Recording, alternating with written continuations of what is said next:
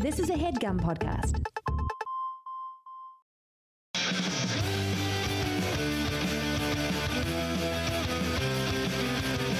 Yay, it's another episode of Enemies. I'm Lisa Traeger. Thrilling news.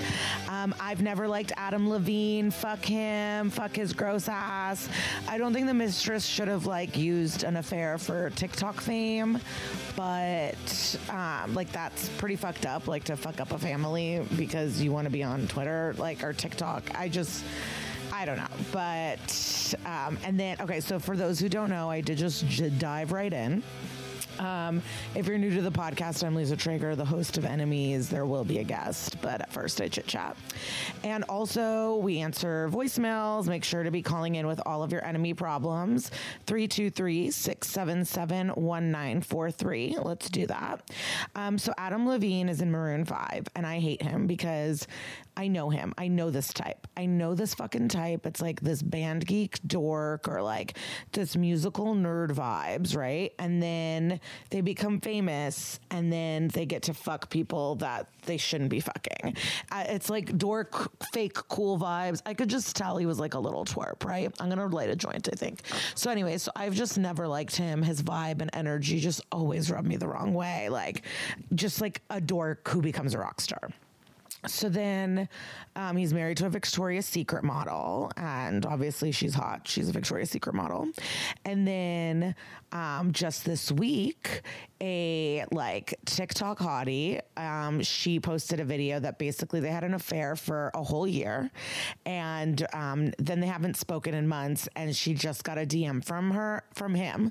Adam Levine messaged the mistress to see if he can name his future child her name. So his wife is pregnant with their third child, and he asked the mistress to name the son after her, Sumner. He was like, hey, what's up? So can I name my baby after you? Serious question, LOL.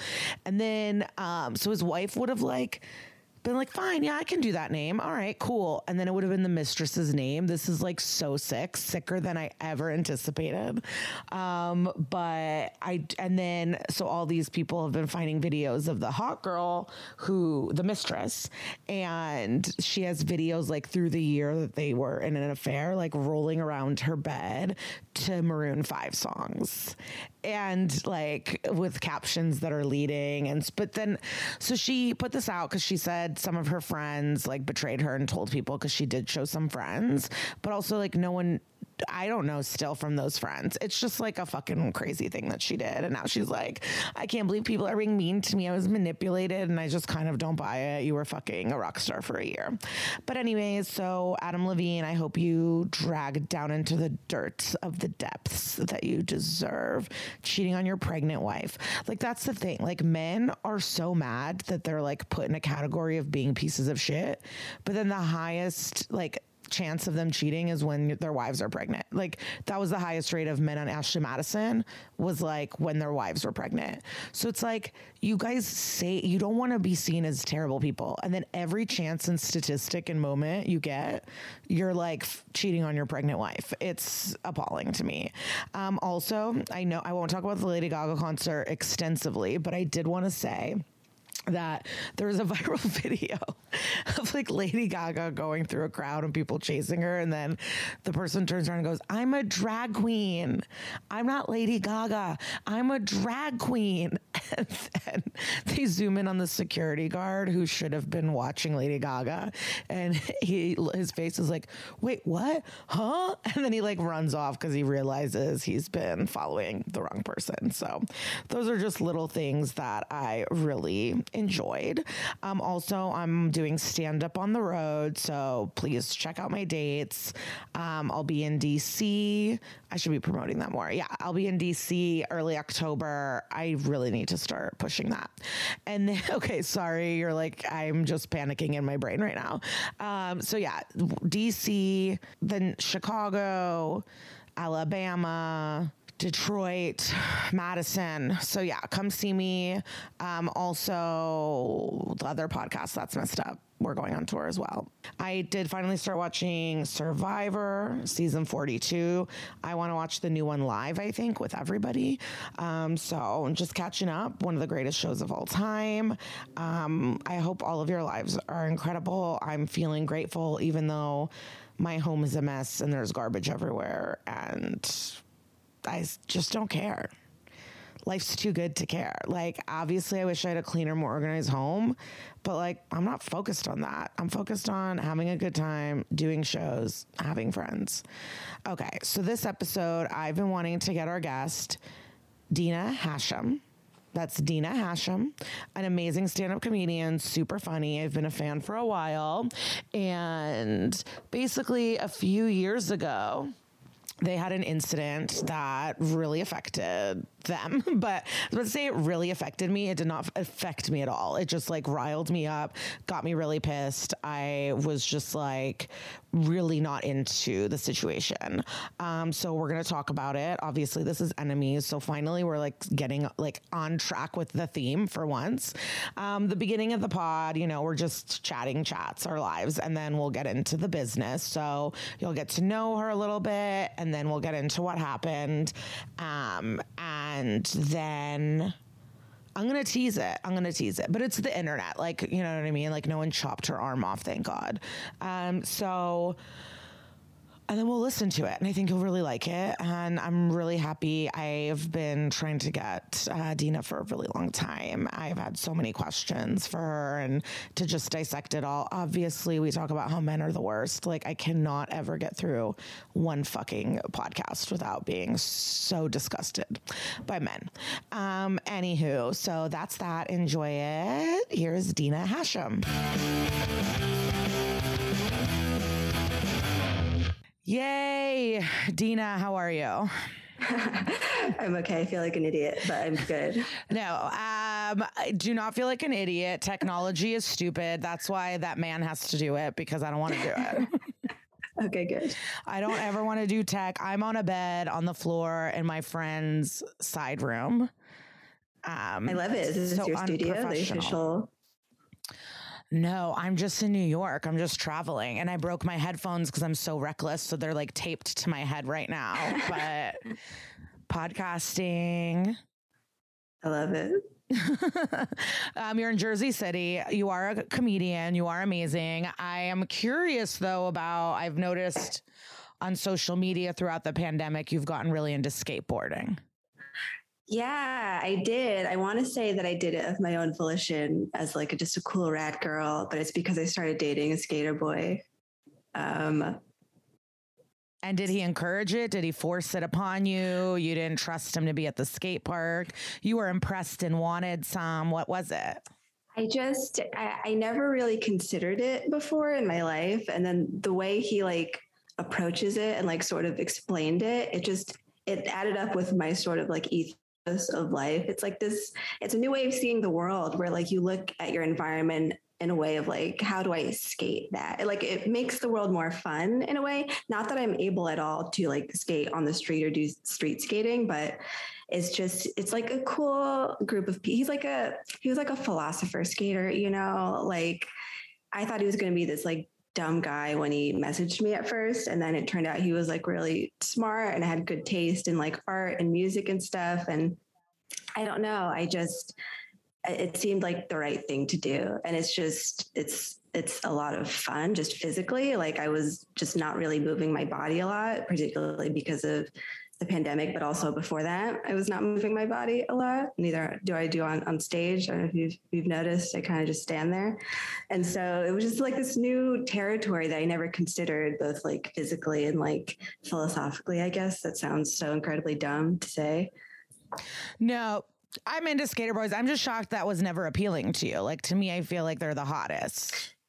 In terms of skaters, yeah, I guess I just didn't really know any. I was more just like aligned with like weird people who are into weird music and like, you know, being a nerd at school. But there weren't a lot of skaters, I guess, or they just never, I also wasn't really allowed to hang out with dudes a lot. So just not something that was that available to me because I grew up, you know, in a repressed state. So yeah, it was never really part of my world. And then when it came in, it was like just a cool thing to start doing. Have any kids at the skate park called you a poser or anything? No, you would be shocked how nice a 12-year-old can be to you and how embarrassing it is to have one just encourage you. Like, don't worry, you could do it. Just like a 12-year-old who's so much better at you at this one thing and just really wants you to do your best. It's actually like it's a more supportive environment than comedy for sure.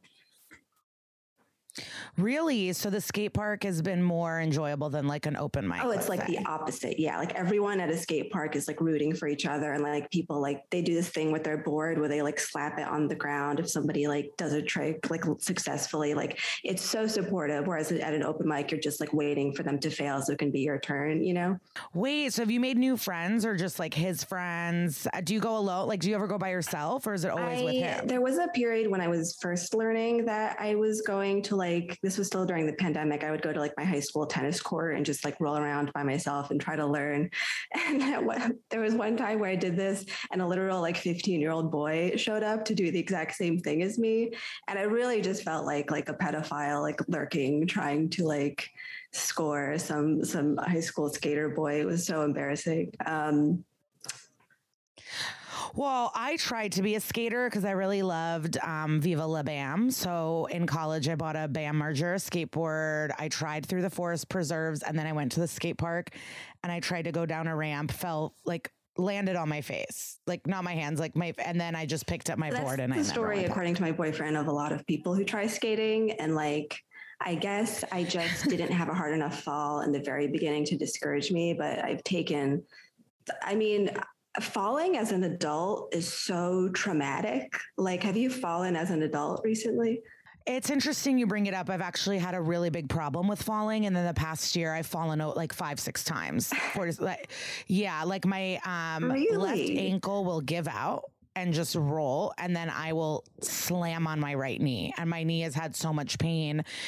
And the pain started in like the winter, and I couldn't really work out anymore, and it's kind of escalated into a real issue.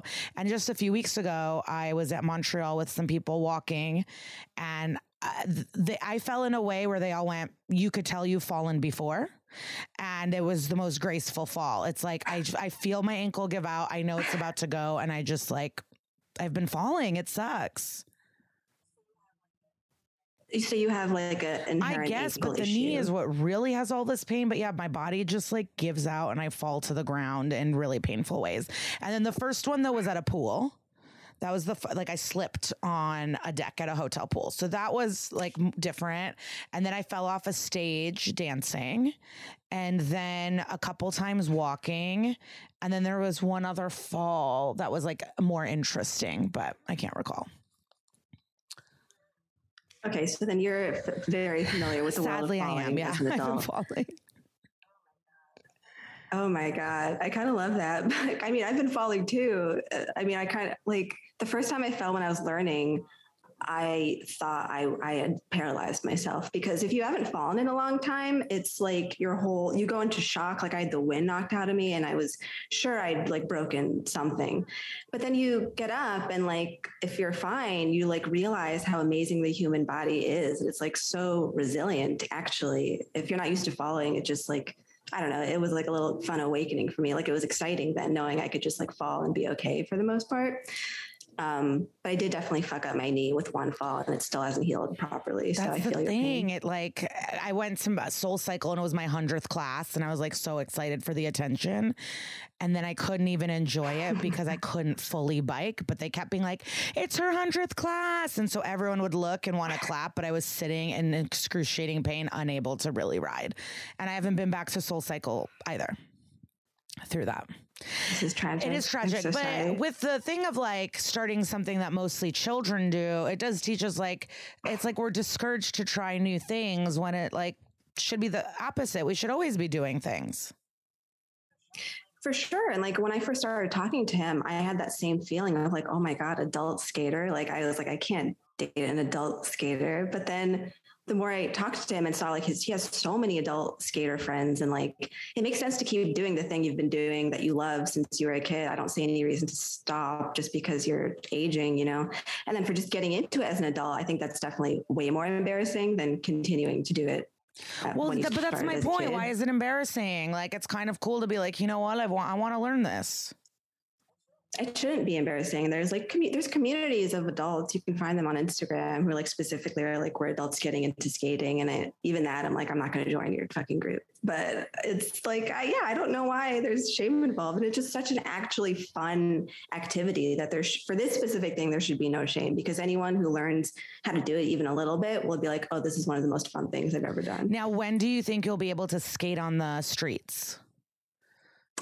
Probably never. I mean, I already have I do it a lot less than I was. Like my enthusiasm for it sort of waned after like taking that really bad fall on my knee and realizing how many more of those I'll have to take to get actually like good. You know what I mean? Like right now I'm at the level where I can skate around a skate park and I can like kick turn on ramps and things like that. But to do the things that look really cool would take so much risk and like so much time that I'm like, maybe I don't know. I don't want to say it's too late, but it's a very discouraging factor of knowing how much pain I might have to risk. And it's like, also I have to be on stage, I can't like I can't like even just like fracturing or rolling an ankle would be so annoying to deal with, as you know.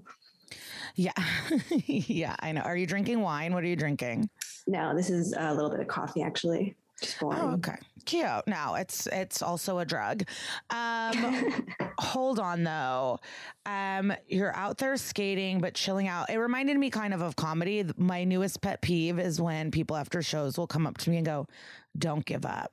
You got to stay with it. Keep at it. And I'm like, this has taken me 13 years. That's the worst. To get into this room on the Friday night tonight has taken me this, like, why would I stop now? But it's like, people don't even fucking get it, how long it takes. I think skateboarding is like comedy where it looks effortless when you're good at it. But these people don't realize like, no, it's taken decades. It's taken over a decade. 100%. They're like niche enough activities where like, why would an average person ever think about what it takes to get into it? Because it looks easy. And like most people have not tried it themselves for a sustained period of time. So people should just not talk to comedians ever, I don't think. No, they just say crazy ass shit. Yeah. But like, don't give up. To me, it's like, and do what? And what else would I be doing? Like, this is my job. Or I had one friend, but he's always shady to me, but he was just like, oh, are you getting paid? And it's like, for my job, yeah, I am getting paid. You psychopath. What I like to do now is go on stage and say, I'm at work right now. And just so people know, like, they're having fun. I'm at work. Like, it's something. But do you have fun on stage? I just started having fun. It didn't. Oh my God, that's nuts. What do you mean? It didn't occur to me that people did this to have fun. Like, for me, it was something that I had to do because I would have lost my mind if I didn't. Like, I got into this I don't know how you got into it, but it was a big misunderstanding, me getting into this. Like, it was an accident. I literally tried out for a contest and I won, and it just like triggered something in my brain and I kept doing it. It's never something I wanted to do. It's something I'll probably stop doing. Like, it's not like my personality to like want attention or like be on stage. Just like not me. What do you mean? You're already planning on stopping? Planning on it, but I feel like I got what I need. I hate when stand-ups say it's therapy for me, but I feel like I'm allowed to say it because I grew up, in a fucking Muslim house where I could not say what I wanted to say or like act in the way that was natural to me. And then I discovered stand-up, and it was like the first time I could actually meaningfully communicate with people. I'm not like even exaggerating. Like, if you talk to people who knew me before that, I was like even quieter than I am now. And so I just had to do it. And then it was like really healing for me. It made me learn how to talk to people and how to like learn that I had thoughts that were, valid. And so I already got that out of it. Like, that like changed my life very meaningfully. And now it's like more punishing than it is rewarding. I don't know if you feel that way. I don't know. No, it's my dream life. I feel true joy. It's like, I truly have so much fun. I can't imagine ever stopping. And sometimes I'll forget to even grab my check because I forget that I get paid for it. Yeah. Well, because sometimes like a lot of people, someone you open for, I would say is guilty of this, is very like, new jokes.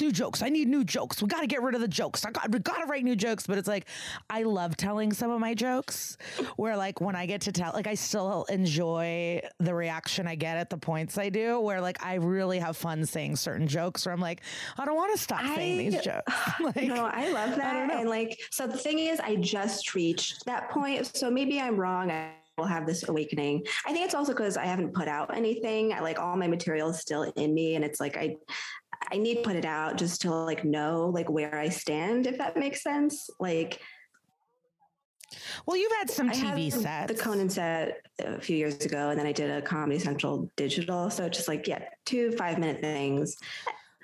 Yeah. And we're going to get into it because also for someone that's like, I don't know, I kind of want to stop. You did go through a very traumatic, fucked up experience. So the fact that, yeah, we're teasing it, but so the fact that that didn't make you stop must kind of show you that you enjoy it. I mean, that I wouldn't have, even if I wanted to stop because of that, I couldn't let them win. You know, I would never have done that. But I mean, when I say I want to stop, I'm sure I won't stop. And, you know, if anyone's listening, book me, obviously. But I just mean like I grow more weary of it as time goes on. And like, if I could, and also it's not the only thing I want to do. Like I was a writer, I started out writing and I love writing. So it would also make me happy to like find a path and just like writing consistently. And I could envision a future where I'm doing more writing than performing on stage is kind of what I meant, but I'm sure I won't stop doing it. No, because you're good. So at first it was like, what's the miss? So you won this contest. Where was this contest? What was it? It was the New Jersey Comedy Festival at Rutgers where I went for school. And I didn't even want to go to that school. So it was all extremely bizarre and fateful. Like if I just had gone to the school I wanted to go to, I'm sure I would not be doing this today. Where did you want to go? Anywhere. I just wanted to get away from my family. You know, I wanted to get out of the state, and I was told I'm not allowed to do that. And also I got a scholarship to Rutgers and we didn't have money. So it just kind of like all of these elements were like, I just have to go here. And then my junior year, there was this thing called the New Jersey Comedy Festival where they just like went around to colleges and anybody could audition. And there was like this big final contest with all the finalists. And I still don't know what made me do it. Cause like I said, I never wanted to do it or thought about doing it. I had one friend who I thought was funny and like kind of had a crush on, I guess. And he was doing it. And so that was probably part of the reason why I was like, okay, I'll write 5 minutes of jokes with you. And then, yeah, I won. And like I said, it was that delusion of like, oh, I'm a prodigy. I'm gonna get so much money so fast. Obviously not the case. I won $1,000 and I say this all the time, but it was the most money I made in stand-up for the next decade, you know? And so that's how this happened. So with your upbringing, are you resentful of your upbringing? Is it part of it? Like, do you get along with your parents? Yes and no. I mean, resentful 100%.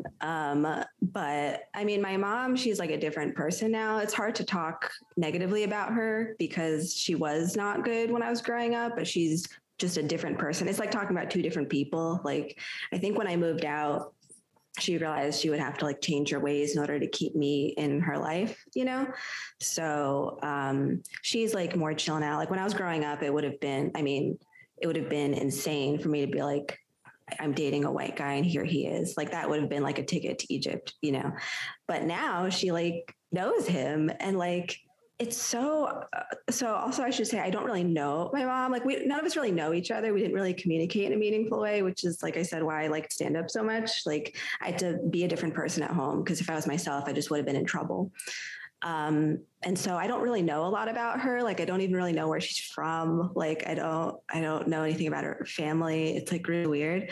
So it's weird to watch her now interact with my boyfriend. Cause like, he doesn't have any beef with her. And so he'll just ask her questions I've never thought to ask. Like, saw him ask her, what kind of music do you listen to? In my head, I was like, music. she doesn't listen to music. She's a bitch, you know, like, so it's fun now to like. What did she say? I think he was asking her about like French music in like the 60s because pretty sure she spent a lot of time in France. I think she was born there. And so I wasn't really listening. Who cares? What, you know? But yeah, to answer your question, my dad, I don't really talk to that much. He gets upset when I don't pick up his calls. And my brother, he was, you know, just treated differently because he was a guy. And so he didn't understand what I was going through. So like, we don't really understand each other either.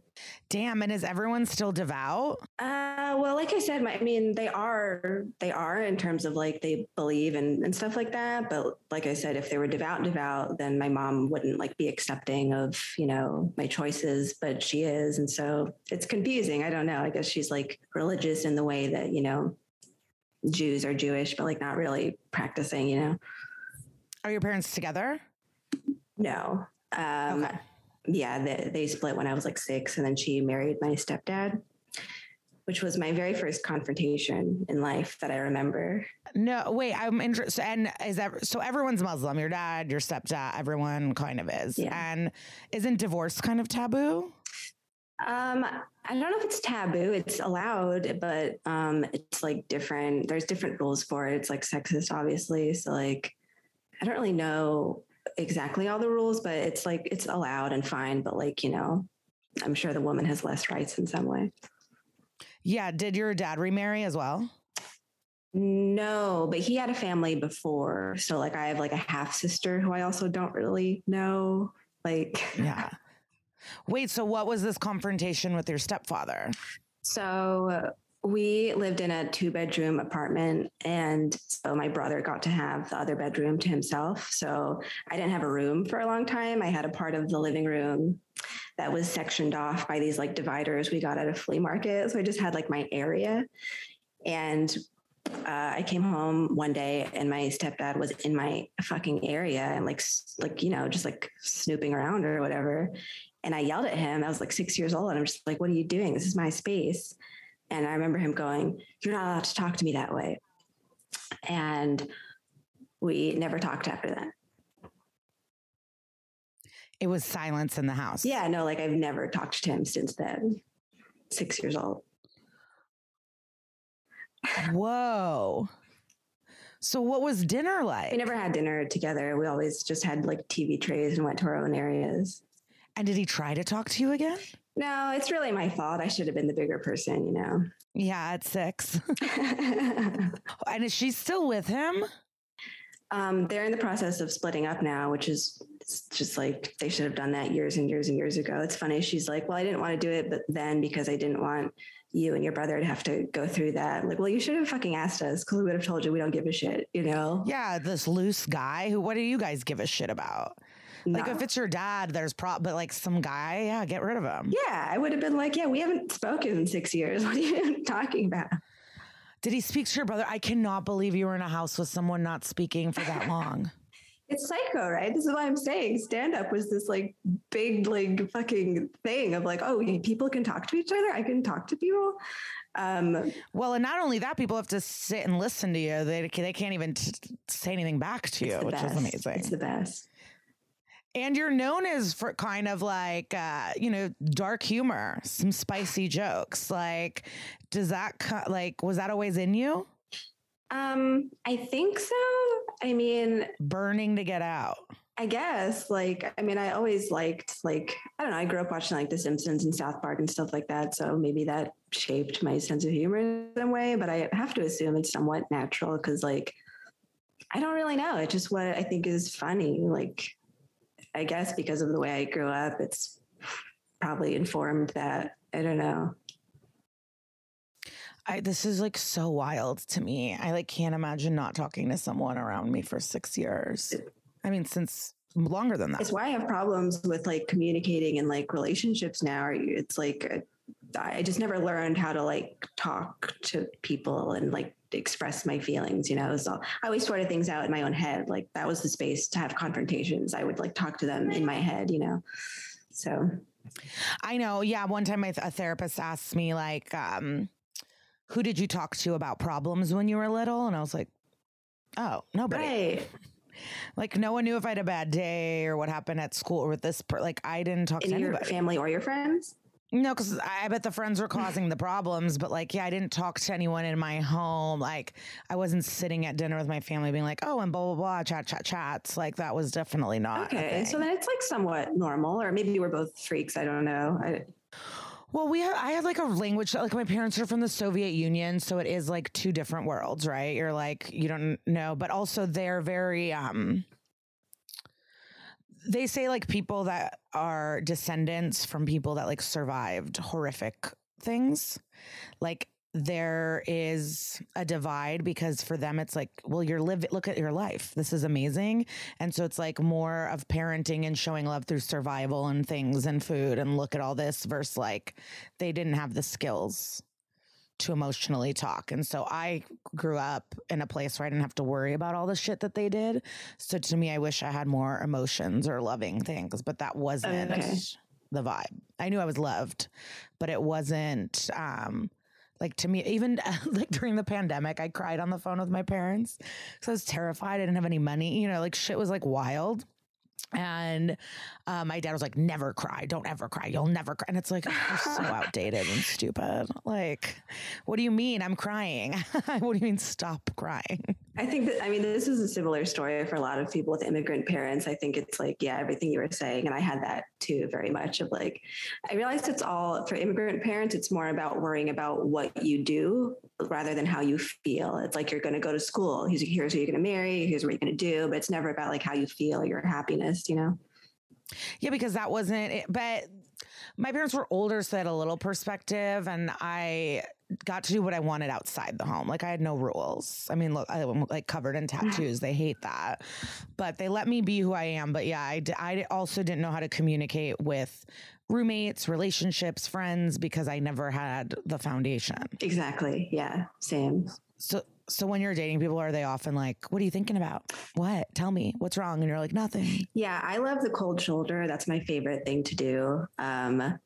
Like partially because I feel vengeful in those moments. Like I feel like I have like a very generous definition of betrayal. And so if I feel somebody has betrayed me, I just shut off and I get so frustrated, probably because I like, you know, my dad left and like was never around. And that was the ultimate betrayal. And so if a guy does anything similar and like being inconsiderate or not caring about my feelings in some way that I've perceived, even if it's true or not, I like get very cold. And then I need time to like process my own feelings.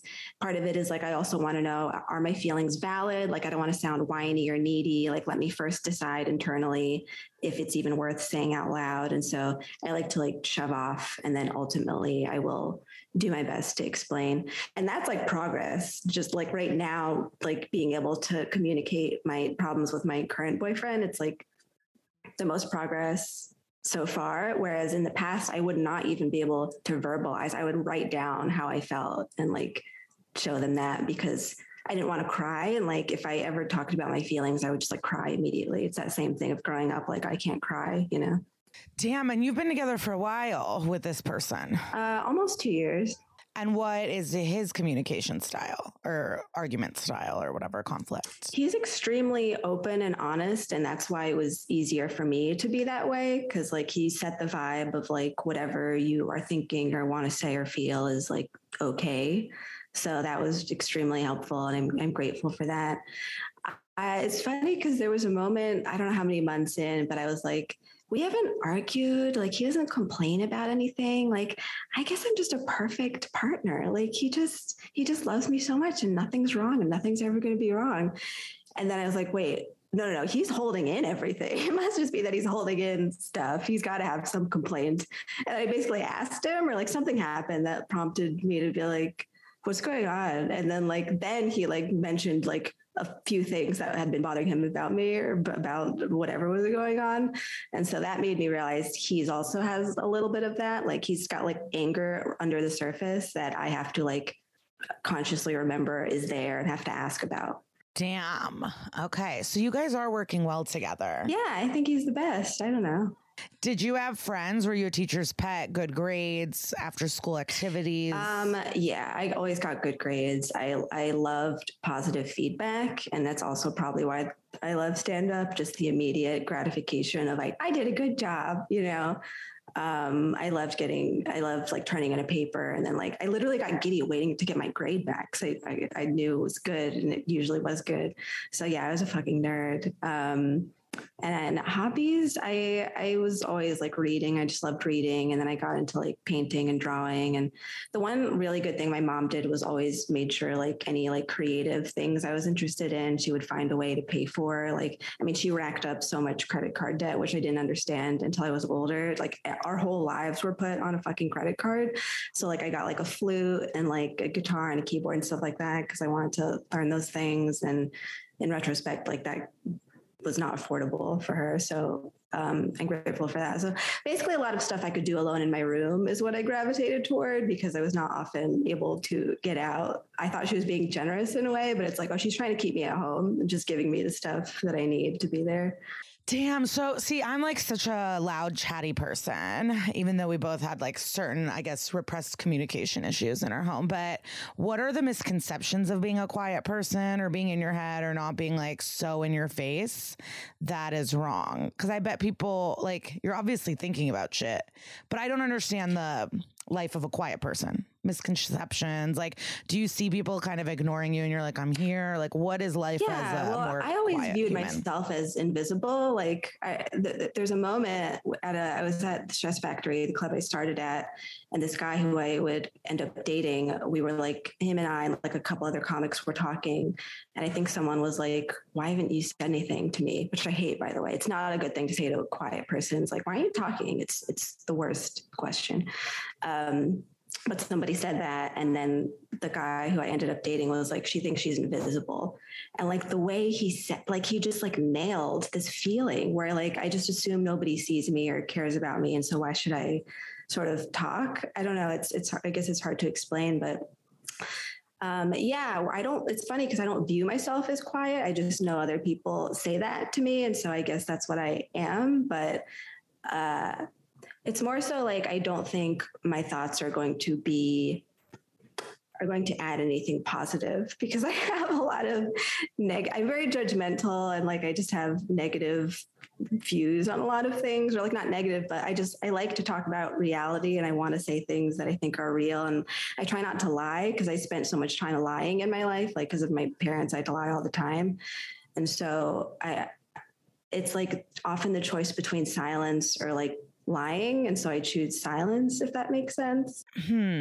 But is like your boyfriend or the people you choose to keep around, they want to hear the dark judgmental stuff, or you're also kind of quiet around them?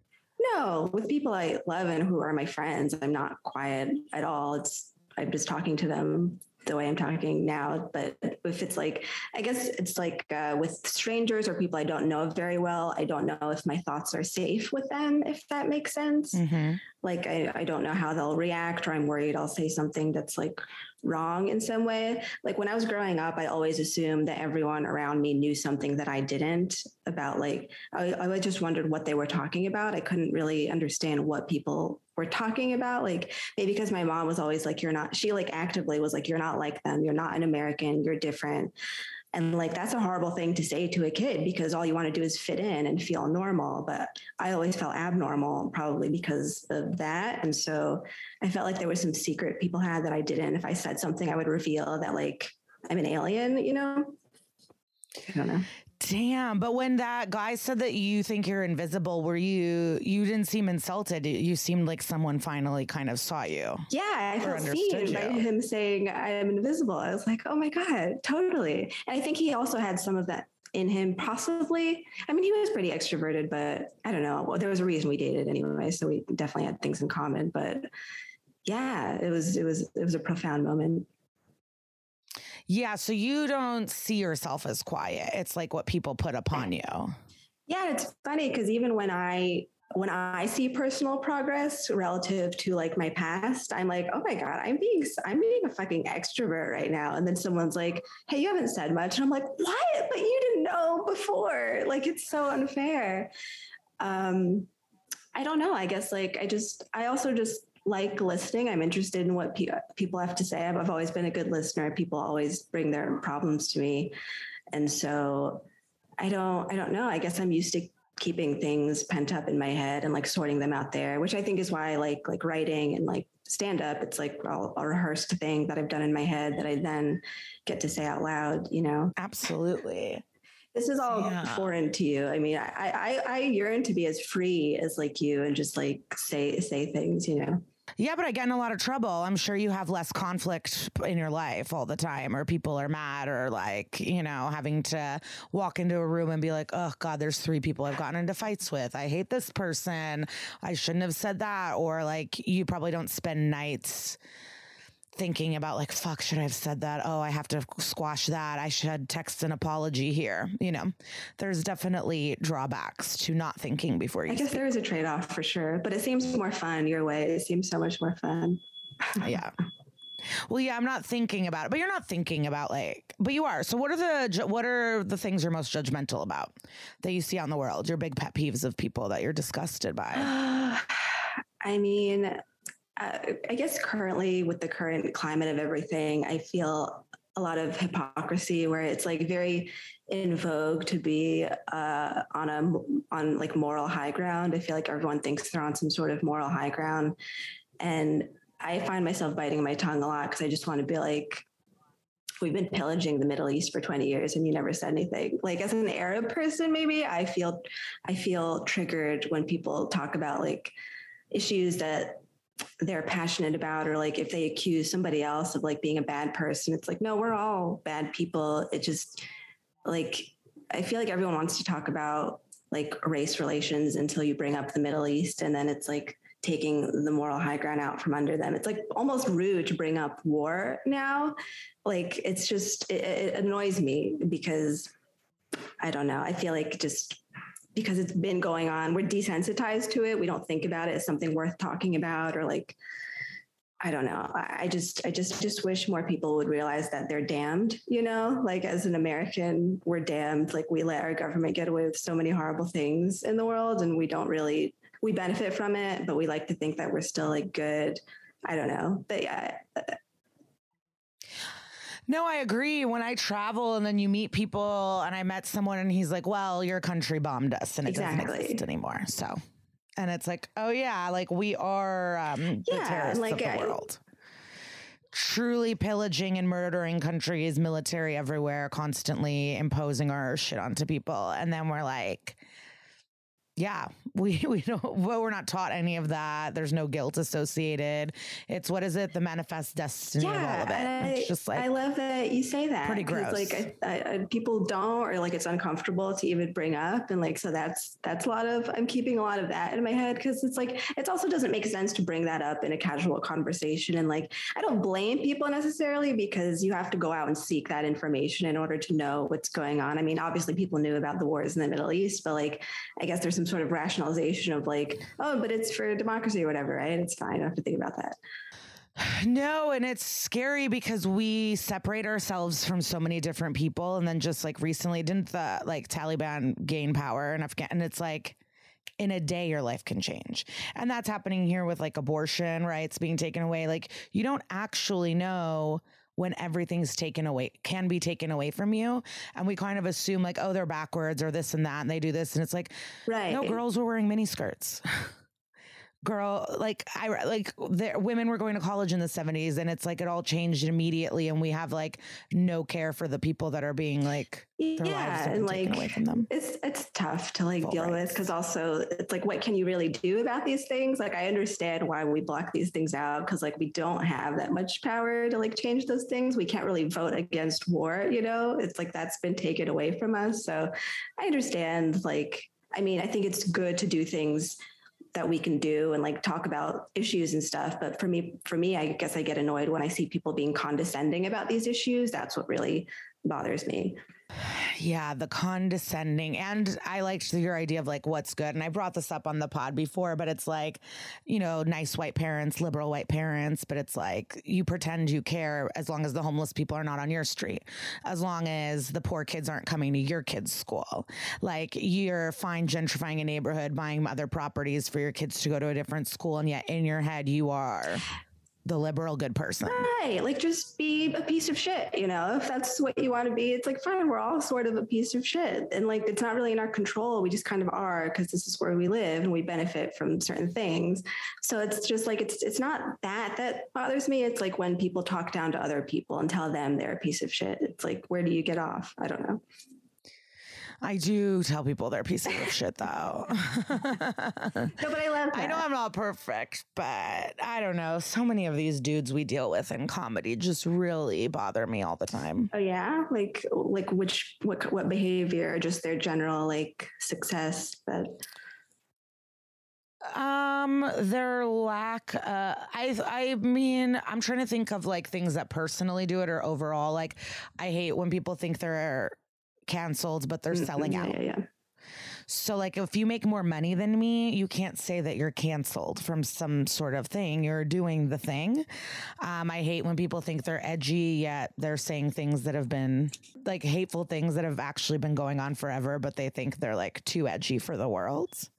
That stuff bothers me. I think the excusing. Okay, like this is a good example. I was with some comics. I like them all. And we were talking about warm up comics that have to like warm up for sitcoms. It's like a 6-hour job. Like you really have to like do so much stuff. And I guess back in the day, there's like a fun hacky joke where you ask someone to kiss them on the cheek and then you turn around and they kiss you on the lips. And this person ended up suing this giant network and getting a huge settlement. And this dude was like, oh, come on. I go, you cannot kiss people without their consent. He goes, but, the money, this is damage. I go, are you fucking kidding me?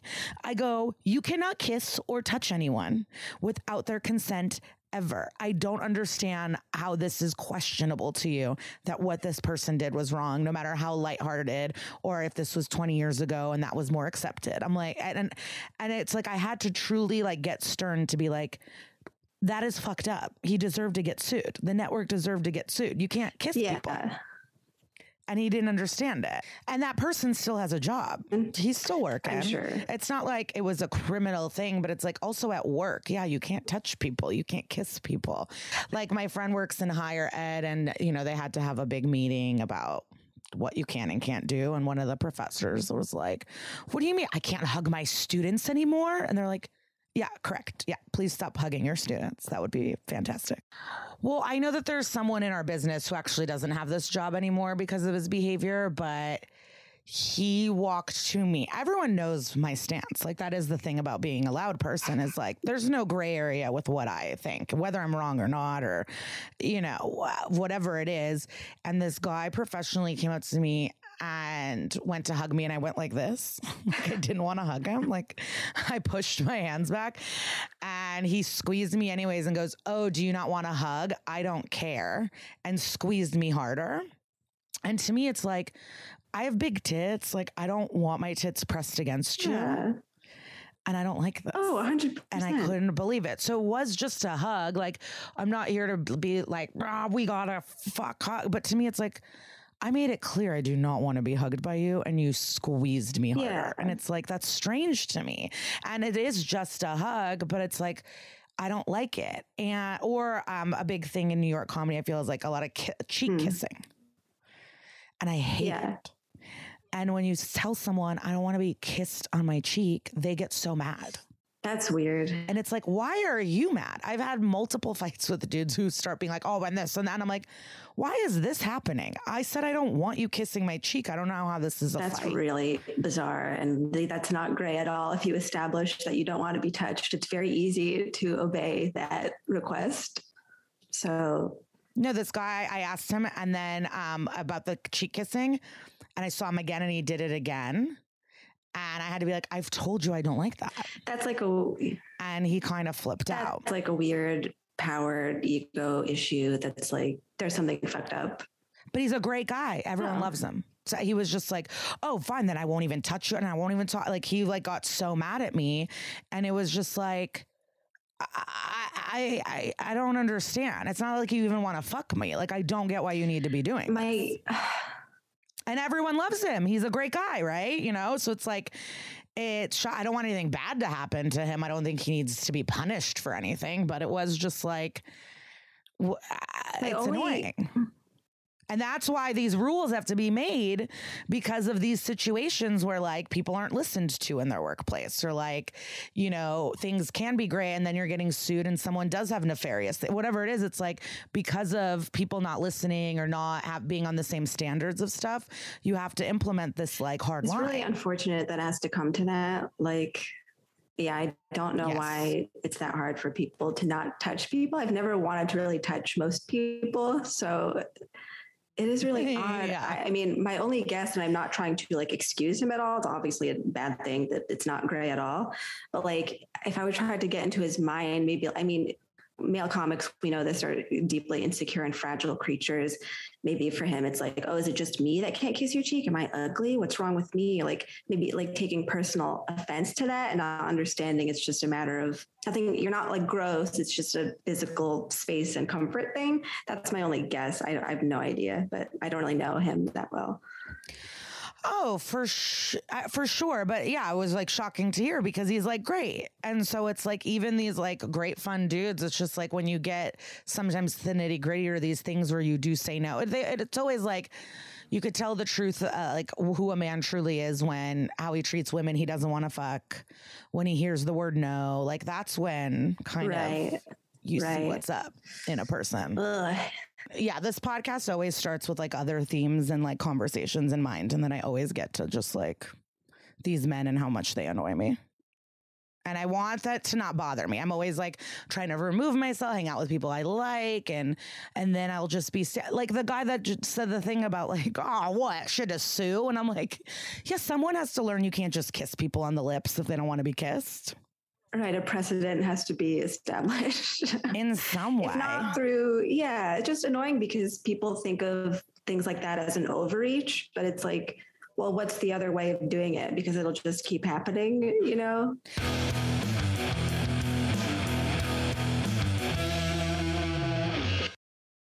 Let's get to this though. We've chatted. So the reason I originally wanted to bring you on is because, and this is another thing, you know, everyone, did people, okay, you had a joke, Comedy Central put it out on a digital form, and then another comedian stoked the fire, I would say. I don't know if it would have blown up if it wasn't for that person. See, I just talked to someone about this and I kind of sort of was like, well, I don't know. I think it probably still would have been bad even if he hadn't done that. But this other comedian was like, no, he did it. And that's how these other outlets caught on to it. And if he hadn't, like, they seemed certain that it was because they posted. And I still don't know. Like, I don't know. But either way, what he did was shitty. So, yeah. And I remember when this was going down, there's this podcaster, Adam 22, No Jumper. Do you know him? Not personal of him, but yeah. And he was like tweeting and writing shit about your joke about this rapper and how it was fucked up. And then like the next week he was like, I love Tony Hinchcliffe. He's so fucking funny. And my goal in life is to have him on this, or like to find him. And I want to confront him about this because I just don't understand how within like a week or two you get demonized for a joke about a rapper. And then the next week he posts about this guy who Tony does horrific joke, you know, like that's his thing. He likes to push the envelope and do really fucked up jokes. He did jokes about Kobe when he died. And you have this person that demonized you being like, I fucking love him. And it's kind of like the Kathy Griffin of it all, where these guys cry out like, oh, we can't say anything. And then I felt like as soon as Kathy Griffin did, it didn't matter. Mm-hmm. Did you find the support of comedians or did you feel like you were not as supported? No, most comedians were so supportive in a way that I was like really touched and grateful for. Cause like that first day, I really felt like I was drowning. Like it's like such a horrible feeling. And I feel like it should be illegal, like doxing or mob attacking anyone online. I don't care what they said or did. It's like, not, it's so dangerous and shouldn't be done. It shouldn't be allowed. But of course, like, it generates all these clicks. It'll never be illegal. Anyway, I got so much support. I was trying not to look at social, but like I had to also just because I wanted to know. I had to keep checking what threats seemed like real or not. Like it was just weird sorting through posts. And most comedians were just like totally on my side. Like there was a weird moment of bringing together comedians who normally would hate each other, but like they agreed that like it was fucked up what was happening to me. So that was like kind of sweet. I'll never forget the names of the comedians who I did see negative posts from. I won't say their names, but like there's always going to be some resentment toward them. Cause so it was more than just that one guy. So a few people took the side of that joke was too far or something. I remember specifically one comic who just tweeted something like, I didn't like the joke, but also censorship is bad. It's like, fine, but like, why do you, I mean, you know me, like, why do you have to even weigh in something negative when I'm going through this horrible thing? Like, just don't weigh in if that's how you feel, But no, for the most part, other than like one fucking tweet, I remember most people were just saying really positive things and defending me. And people were calling me who I'd never spoken to. A bunch of comedians like found my number. I had to change my number, but they like tracked it down from people who I gave it to and like called me and was just being super supportive. I just never expected that people would like care that much. So it was really nice in a way, despite how horrible the rest of it was. Yeah. So what happened? So you're probably excited. Comedy Central's posting a clip of your stand-up. Like, and then how quickly did it shift? Almost immediately. I didn't even know they were posting it. Someone else sent it to me. Shortly after they posted it, they didn't tell me they were posting it. So you didn't even care. No. It wasn't even like, oh, I can't wait for the world to see this clip. You were just like, okay, the clip's going up, whatever. And I got one, I was watching it as you do to see, if the people are gonna, whatever, share or whatever. And I got a couple replies that were just from strangers being like, that's fucked up. And then like a few more came in and I was like, I think this might be a problem. I called my manager and I was like, I think something bad's going to happen. And then it was when that comic posted on Instagram that I was like, okay, it's like, this is not good now. And then a way bigger outlet on Instagram posted it. So like a really big account. And then it's just all started flooding in. So within like the space of like half an hour, I would say. Whoa. Yeah. And then it was like the debate of like, should I get it removed? At first I was like, I found it funny. I thought it was just going to like blow over pretty quickly. I was like, I even posted on Instagram about it, something like snarky, which I shouldn't have done because it just stoked the flames more. It was just because a lot of people were calling me like, they saw it as like, I think people viewed it as like this like white girl, like punching down. And so like, I just posted like, hey, by the way, like everyone calling me a white cunt, I'm Arab if you want to change your slurs. And like, I said something about the rapper also, like, I was so naive. I thought people didn't know that this guy like had done bad things, which I didn't know either. I didn't know anything about the guy, but like my friends were like doing intel on like, who is this person who has this cult who like wants to kill me now? Cause I didn't know anything about the rapper except for the way he died. And then, it was surfacing that like he was actually like kind of a bad person, which doesn't mean anything. Doesn't mean like he should die, obviously. Like, but I thought if I used that in my post to be like, hey, did you guys know that like he's also not an angel? So like, why are you getting so mad about this joke? And of course, that just made everything worse because his fan base knows literally every detail about his life already and like had already personally excused or like whatever behavior he's done. They're just like, well, he didn't really do that, or like he's still like the best person or whatever. So I just made everything worse with that post, and people reported it anyway, and it got removed. And then what was the next thing? I guess getting doxxed was the next thing. Like someone posted an address and phone number online. And that's when I was like, okay, I don't want any, it's just. So then so you're getting doxxed. Then do you call your family? Do you have to move? Or are you like what? goes through your head. The rumors were that like Viacom did hire you like security and really took care of the situation. That was the one good thing they did. I mean, obviously it was also just to legally cover their asses, was to give me security for a little bit. So there was just like a car like on my street for like a week or so, just in case. So they did that, but they would not like publicly comment on it or like, defend me or anything like that, which people had different views on. Like at the time I was like, well, whatever makes this go away faster. Maybe if they don't comment, that'll make people less upset and this will go away faster. But then other comics were like, they're just like covering for themselves and letting you take the heat. Like they should be posting something. I was not in like a headspace to like really deal with a lot. I just wanted it all to go away. It really felt like an out of body experience. I had to fucking go to the police. My next step was going to the police station because I was advised to like tell the cops about the threats I was getting. And of course I was surprised they didn't give a shit or could do anything really. And so I told my brother was the one I told at first because I just didn't want to tell my mom because like the way she's like so fucking afraid of everything and anxious, I didn't want her to have like a heart attack.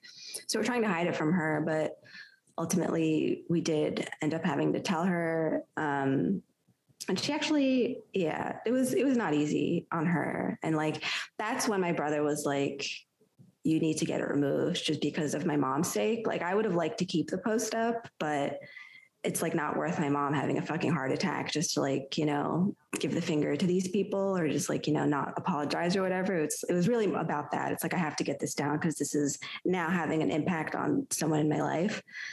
And so I put out another post that I phrased very carefully. It was 3 sentences and I wrote it very carefully so that it wasn't an apology. It was just 3 statements of fact, which were like, I don't set out to hurt anyone's feelings when I write a joke. A dark comedy is a way that me and a lot of people deal with difficult things in life. The post has been removed. So just 3 statements of fact, not apologizing or anything. So that was my way of sort of like taking it down in my own way where I could still like, feel good about it. But of course, outlets don't give a shit. I just saw articles like comedian apologizes for joke. I'm like, God damn it. I specifically didn't apologize. Because you're not sorry. Well, no, because it was just a joke, obviously. And because I didn't mean any harm and it's, like the joke is not even really offensive, I don't think. No, it's really funny. I mean, funny or not, it's just like, it was a throwaway bit, which is why I did it on that show. Cause like, you're just getting a paycheck essentially for a joke. And so just a bit I didn't care about. So I just, no, I'm not like sorry. It's just, it's just bizarre that people were twisting it to something it wasn't, they were saying it's like, they turn, and it's what we're talking about with like these arguments and like in good faith and like that sometimes it's just people won't admit the basic stuff. And I feel like this is a situation where a lot of the people that were angry with you are also the same people that would defend so many people being able to speak freely. Of course. It was like such a particular with that Adam 22, it was just this thing of like, bro, you would be fucking defending any other comic. Like this is so twisted. For sure. It's like what I said. It's like people only care about things that happen close to them. So because it was somebody that either they liked or were friends with, it was then viewed that I did something unforgivable. But if it was someone else joking about like Miley Cyrus dying or something, the thing with that joke is that you can replace the name of the celebrity and the joke works the same. And that's how it's not really about that guy. Because if it was Miley Cyrus in that joke, the joke works the same. And so it's not about who it is. Well, then I would be pissed. Then I would be doxing your ass. Exactly. And so that was really it. Just like people like that guy, and anyone who says anything bad about that guy just ends up getting like mobbed online. That's what I realized afterward. Like Pitchfork got in trouble for just writing an article, like outlining the various bad things he's done. And that site got mobbed. So it's like, it's just less so about like me or the joke. It's just the fact that anyone attacks him. That's the aftermath. But like, you're right. And that like that guy or anyone who got angry, like it wasn't about like, the rules change depending on how you feel about what the situation is, right? Nobody operates like logically, like it's just feelings, the way people react to things. And how long did the threats and messages and all of that go on? Definitely a year, but like oh my God, I didn't know that. Oh, for sure. Like I still have a collection of screenshots on my phone of like horrible things people were saying, partly because some of them I thought were funny, but also just because, I don't know, I just wanted a record of threats just in case of anything. Yeah, like the brunt of it, like the worst part of it was like probably like 6 months. And then it started like slowly waning. And then it's funny because I know I was still getting them when the pandemic started because people started changing their insults. It was like, I hope you die of COVID. So like, that's how I know it persisted into that. So yeah, it was just a weird time to have an inbox. My socials like broke almost immediately. Like it couldn't handle the volume of messages.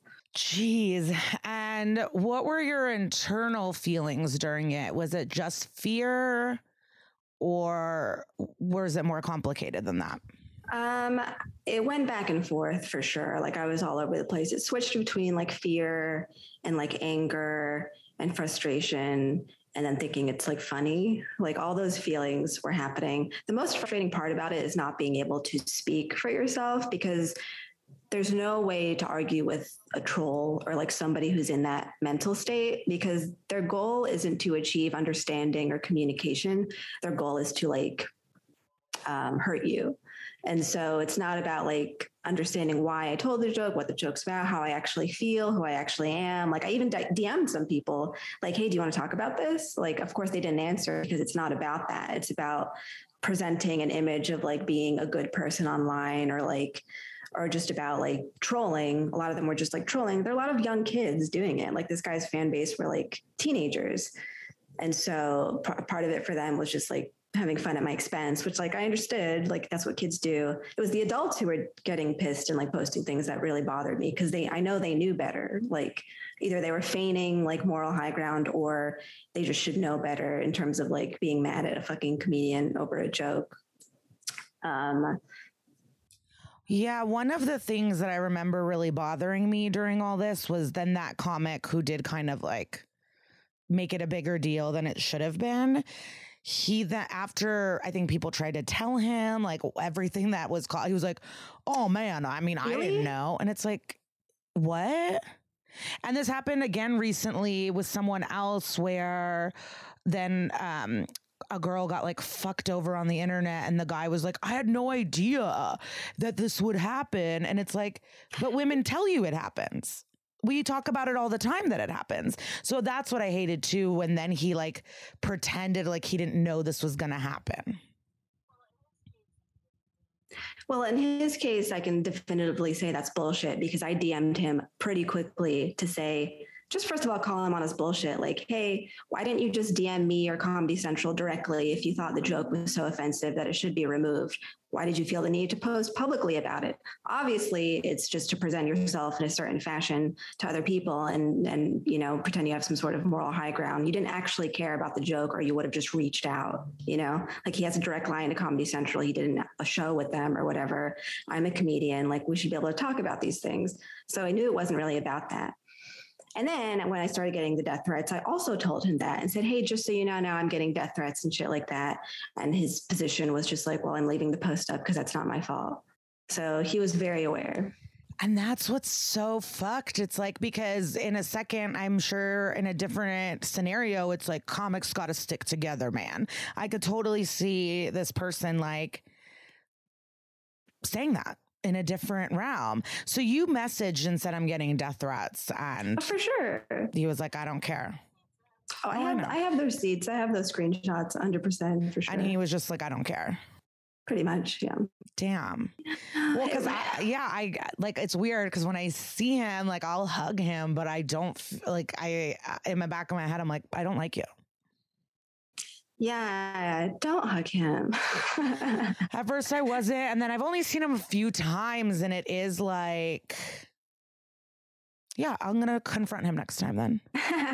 No, I'm kidding. It's like not worth it at this point. Well, but no, like, because it's this maturity, because my own personal journey is like, not everyone has to be your best friend or your enemy. Some people exist. They can exist in this context as a colleague. You don't have to get into blah, blah, blah. And like, because I hate so many people and I'm always in fights and like always causing all this drama. And I really want to focus on just like, it doesn't even matter. This doesn't matter. Like he doesn't. And then, but then, yeah, I feel fake. I feel like a fraud.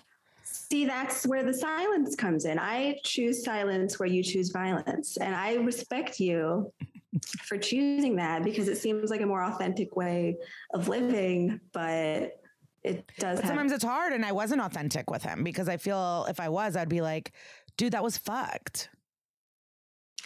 I mean, I'm not asking you to add more drama to your life. I support your journey, so you can go on and hug him. Like, no, but I want I've run into him a couple times, and when I see our names on a lineup, I'm always like, ugh.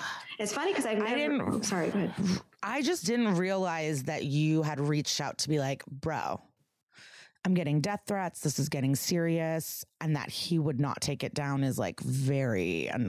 Yeah, 100%. Because I was just annoyed when the post was just like, well, I didn't even have an idea this would happen. And it's like all women do is tell you how mean everyone is on the internet to them. Like, I don't know how you can pretend you didn't know. I don't know the purpose of posting if that's not part of your intention. Like, people act like... I also wonder if you were like super famous, if he would do like the same thing. Maybe, probably. That would be even like more possibly more cooler attention for him to do. I don't know. Yeah, that's the other thing. It's like people didn't understand. They thought I was like punching. It's like that guy made so much more money than I ever will. Like it was just like misconstrued as like people think people who are on TV are just like rich, I guess, all the time, or just like well off. And so I think that was part of it. It's like, yeah, no, I'm not anything like it was hard. It was not possible to like clarify what comedy is to people, number one, because like a lot of these kids, I don't think knew what stand-up was or cared. They just saw someone getting on stage and saying like, fuck that guy. So they don't understand the context of like a comedy club or like, you know what I mean? It's like, it's two worlds that should not have collided at all. And so there's still been no apology. Would you want an apology from this person or no? It doesn't even matter. Don't think about it or care. Like it wouldn't mean anything to me. I mean, it's cool if they, in their journey, they realized they did something dumb, but like, I don't think about it at all. Yeah. Did anyone reach out to you that was threatening you years later and be like, my bad, like outside of this person, or it just like died down and it was like another internet, situation. That was that. You know, what's interesting is some of just random people online who had DM me something horrible within some span of time, either a day or a week or even months later, DM like, hey, I shouldn't have said that to you.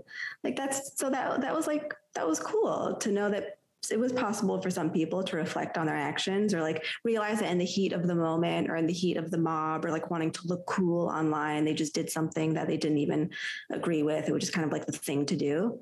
So that was nice, but like none of the bigger people who said something bad. I don't think anyone reached out to me now.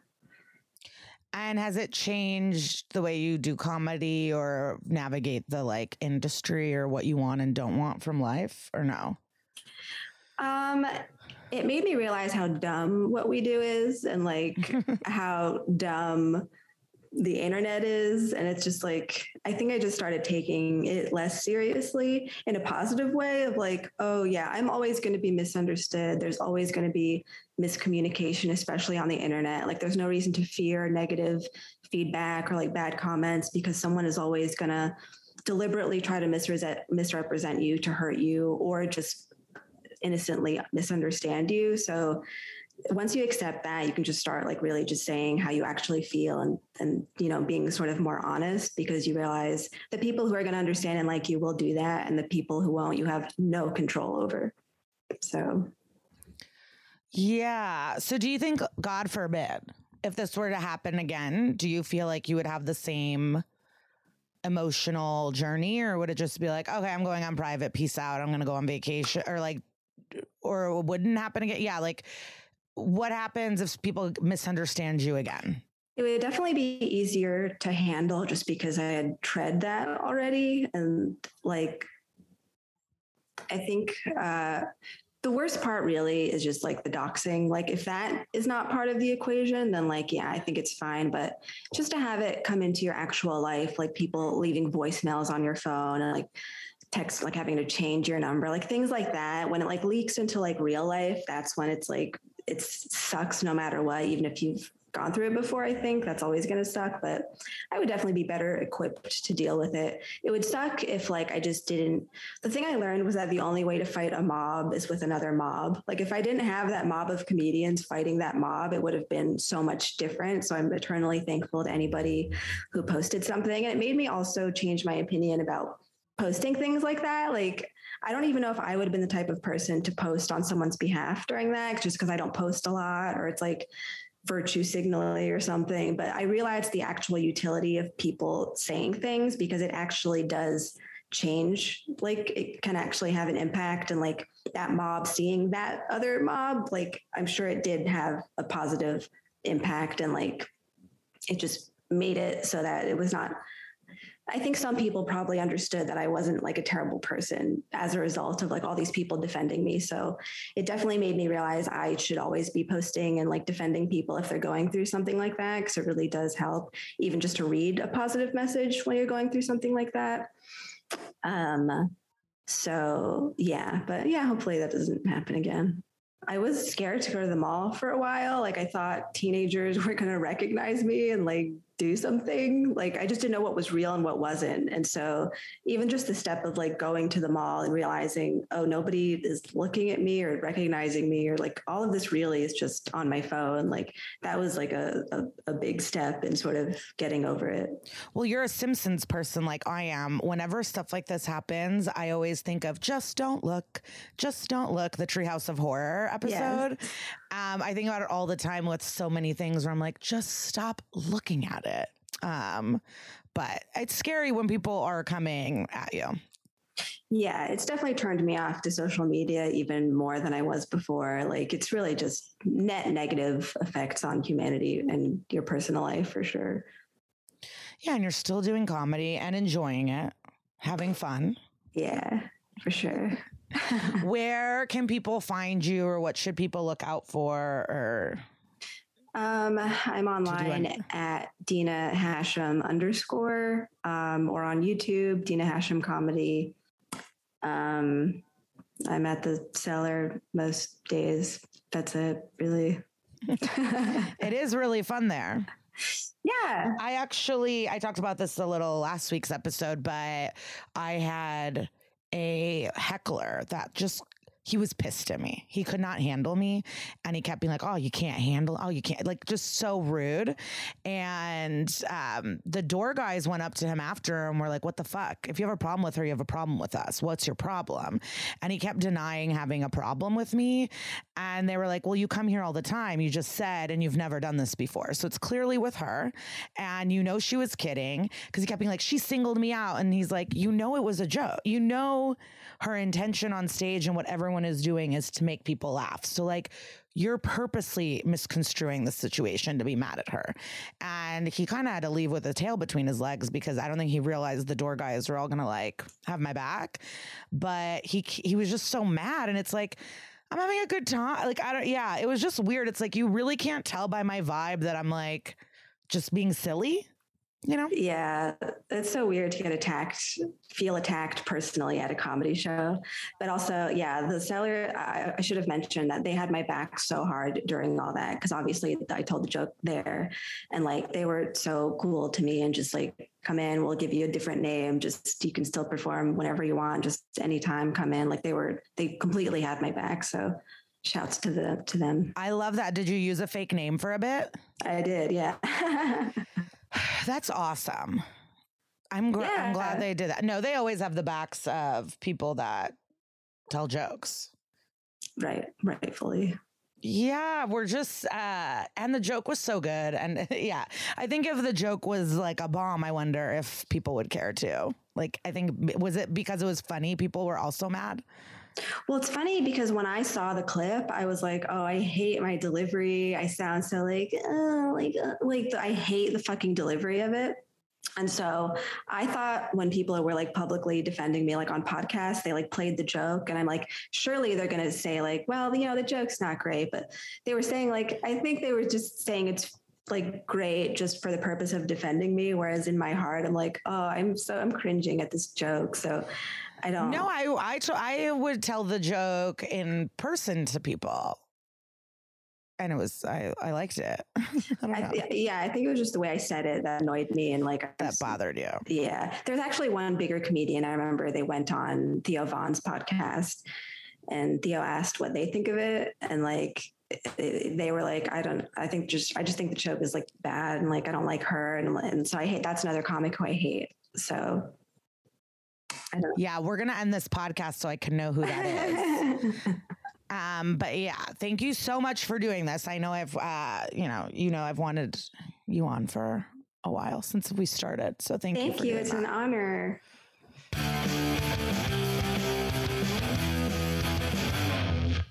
I hope you enjoyed that. I hope everything riled you up. I hope you're dying to know who that comic was that ratted her out. I'm sure you're about to Google, get all the scoop on everything. Like, I'm sure you're about to follow her, watch her comedy, get involved, watch her skater videos, be obsessed with her. And I hope you really enjoyed it. I really did. So I hope you do too. And as always, thanks so much for listening to my podcast.